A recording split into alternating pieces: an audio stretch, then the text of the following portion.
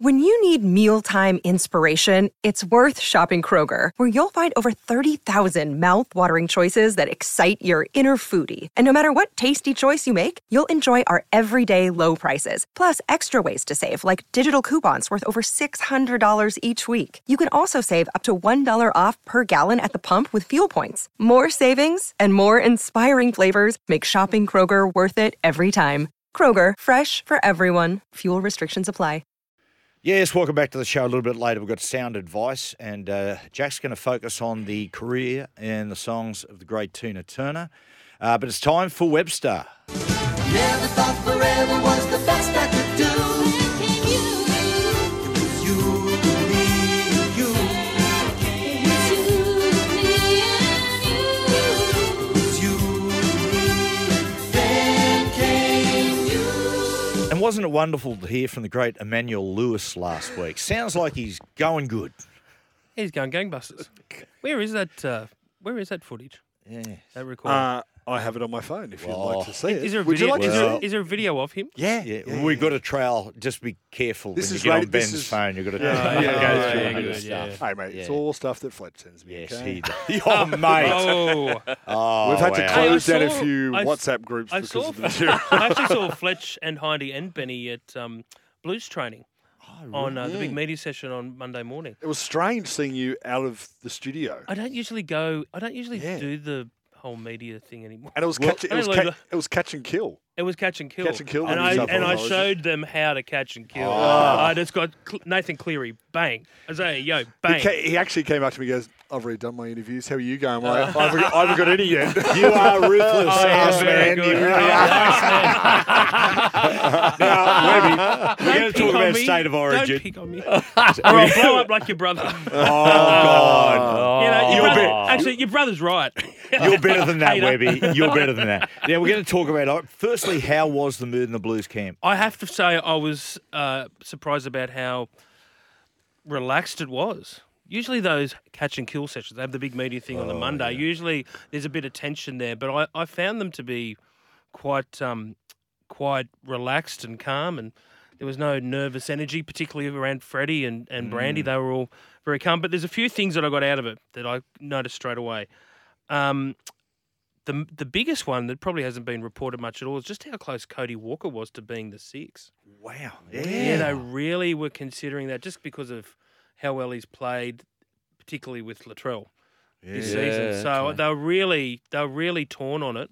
More Cody than Nico was the starting six. That's interesting. That's a lot of that's about Latrell, similar with Appy Coruscant, of course, and Nathan. And I actually like hearing that from a perspective of obviously if a New South Welshman, because it just shows you that I think the narrative before Origin was that Cody Walker just wasn't even in the picture. He definitely was. Yeah, The other that's thing good I to hear. couldn't also, I was surprised, they seriously looked at DeBellin. They did, when they looked at that as an option, knowing that this is before the Manly game against Canberra, knowing that Jake may or may not come up, Jake Trbojevic. In the end there, I think they believed it was going to be too much of a distraction, which rightly or wrongly, I understand. Yeah. It would have been a media obsession for the week, and going into a first game, they thought it would be too tough. How selfless of Jake, though, to let him know straight away. Most players would have went, no, I'll be right. I'll get there. He just goes, no. But the other big thing that I took away from it, that's how the week's developed. They just were telegraphing from the get-go on Monday, we're going to fight fire with fire. We're basically going to pick a fight. We're going to start Pangai Jr.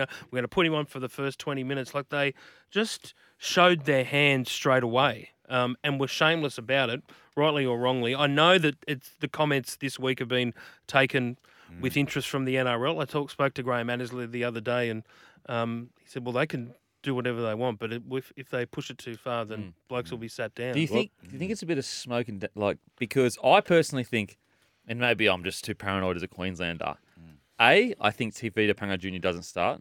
I think they're trying to rile up the Queensland forward pack to do something stupid. Flegler and Collins have a history of going mental. Psychology, is that what you think it is? I actually think they're trying to get the Queenslanders in a mindset of just go. Let's have mental. a fight. Let's go. If you want to go, let's have a crack. So actually, I mean, look, as I said, maybe I'm a paranoid Queenslander, but I think there might be a bit of Well, I wrote about it today about Pangai. We're going to talk about it a little bit later. He's got to. Tavita's got to be careful with all this noise going around. That can seep in. I tell you what, when you get up and close and personal with him, he's big. Oh, I saw him there with Payne Haas. I went, ooh, you're almost as big as Payne Haas. There's a reason why there was a period where he was the next Taumalolo. And people will go, oh, you're off your head, Dan, and saying that now. No, go back 5 or 6 years. There was $1 million talks that he is the next guy when he was at the Broncos. I remember it very, very vividly. I personally just think they won't start him because I think it's too much of a risk because they don't know how the game's going to pan out. If they're on the back foot for the first 20 minutes, he's going to gas in 10 of them. Exactly. Whereas off the bench, you can choose when to inject him and how the game is going. And also, do you really want to be down a man in the first 20?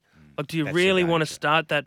And this is the other thing I got out of it, guys, was just how much, like, the joke, sort of like a half joke, like, well, this is going to be a risk by picking him, and if it works, we're going to look like geniuses, and if we don't, we can already imagine people calling for our heads. And it's an interesting strategy going into an opening Origin match in which you're the favourites, alleged favourites. Yes. I agree with you in regards to sometimes the media, and rightly so, I'm included in this, we put the tag of enforcer on a player, and then his ego gets involved. Of course. And unless he does something, so let's say he goes out and he makes 20 tackles, misses none, and runs for 100 metres, he'll be called a cat, even though that's a great debut. Yeah. A cat? Yes. Well, but you'd understand what I'm saying. He's I the will not be enforcer. calling. I'll tell you right now, I will not be calling Pangai Jr. a cat. But you understand Not what to I'm his saying. face. Unless I he do. absolutely shot someone, gets Yeah. in someone's face. Yeah. It's going to be again, we'll talk about it a little bit later, but it's going to be really interesting. Someone said to me, will the Tavita Pangai thing work? And I said, mate, ask me at 10 o'clock next Wednesday night. 100%. It's all conclusions will be drawn there. I've got to say, from a journalist point of view, it's great stuff. Though. It is great stuff. Like, I mean, it's fascinating how It is. how it's Yeah. going to play out on It is. on Wednesday I night. love how the players have almost leaned into it this year. I feel like there was a couple of years where it was just like, oh, don't say anything, don't.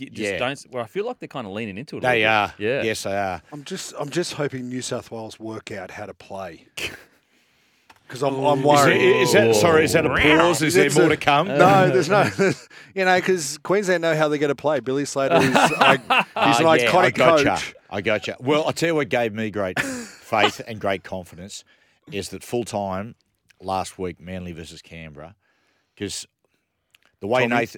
firstly Nathan Cleary is playing, but I just look at Latrell and Tommy, and I look at those two players. It's a little bit like during that era when there was Joey and Badiris. One of the things that gave me great confidence when they walked out onto the field was the back row: Kennedy, Ricketson, Fitzgibbon. And I go, I don't know if that combination can get beat. And I think the same about Latrell and Tommy. Yeah. Yeah. And Tommy, it's not being talked about that much. Tommy answered a lot of critics against Canberra. You know what it was, Benny? Tell you what it was. People Including going, me. People are going now, he's finally trusting his body. It's not that.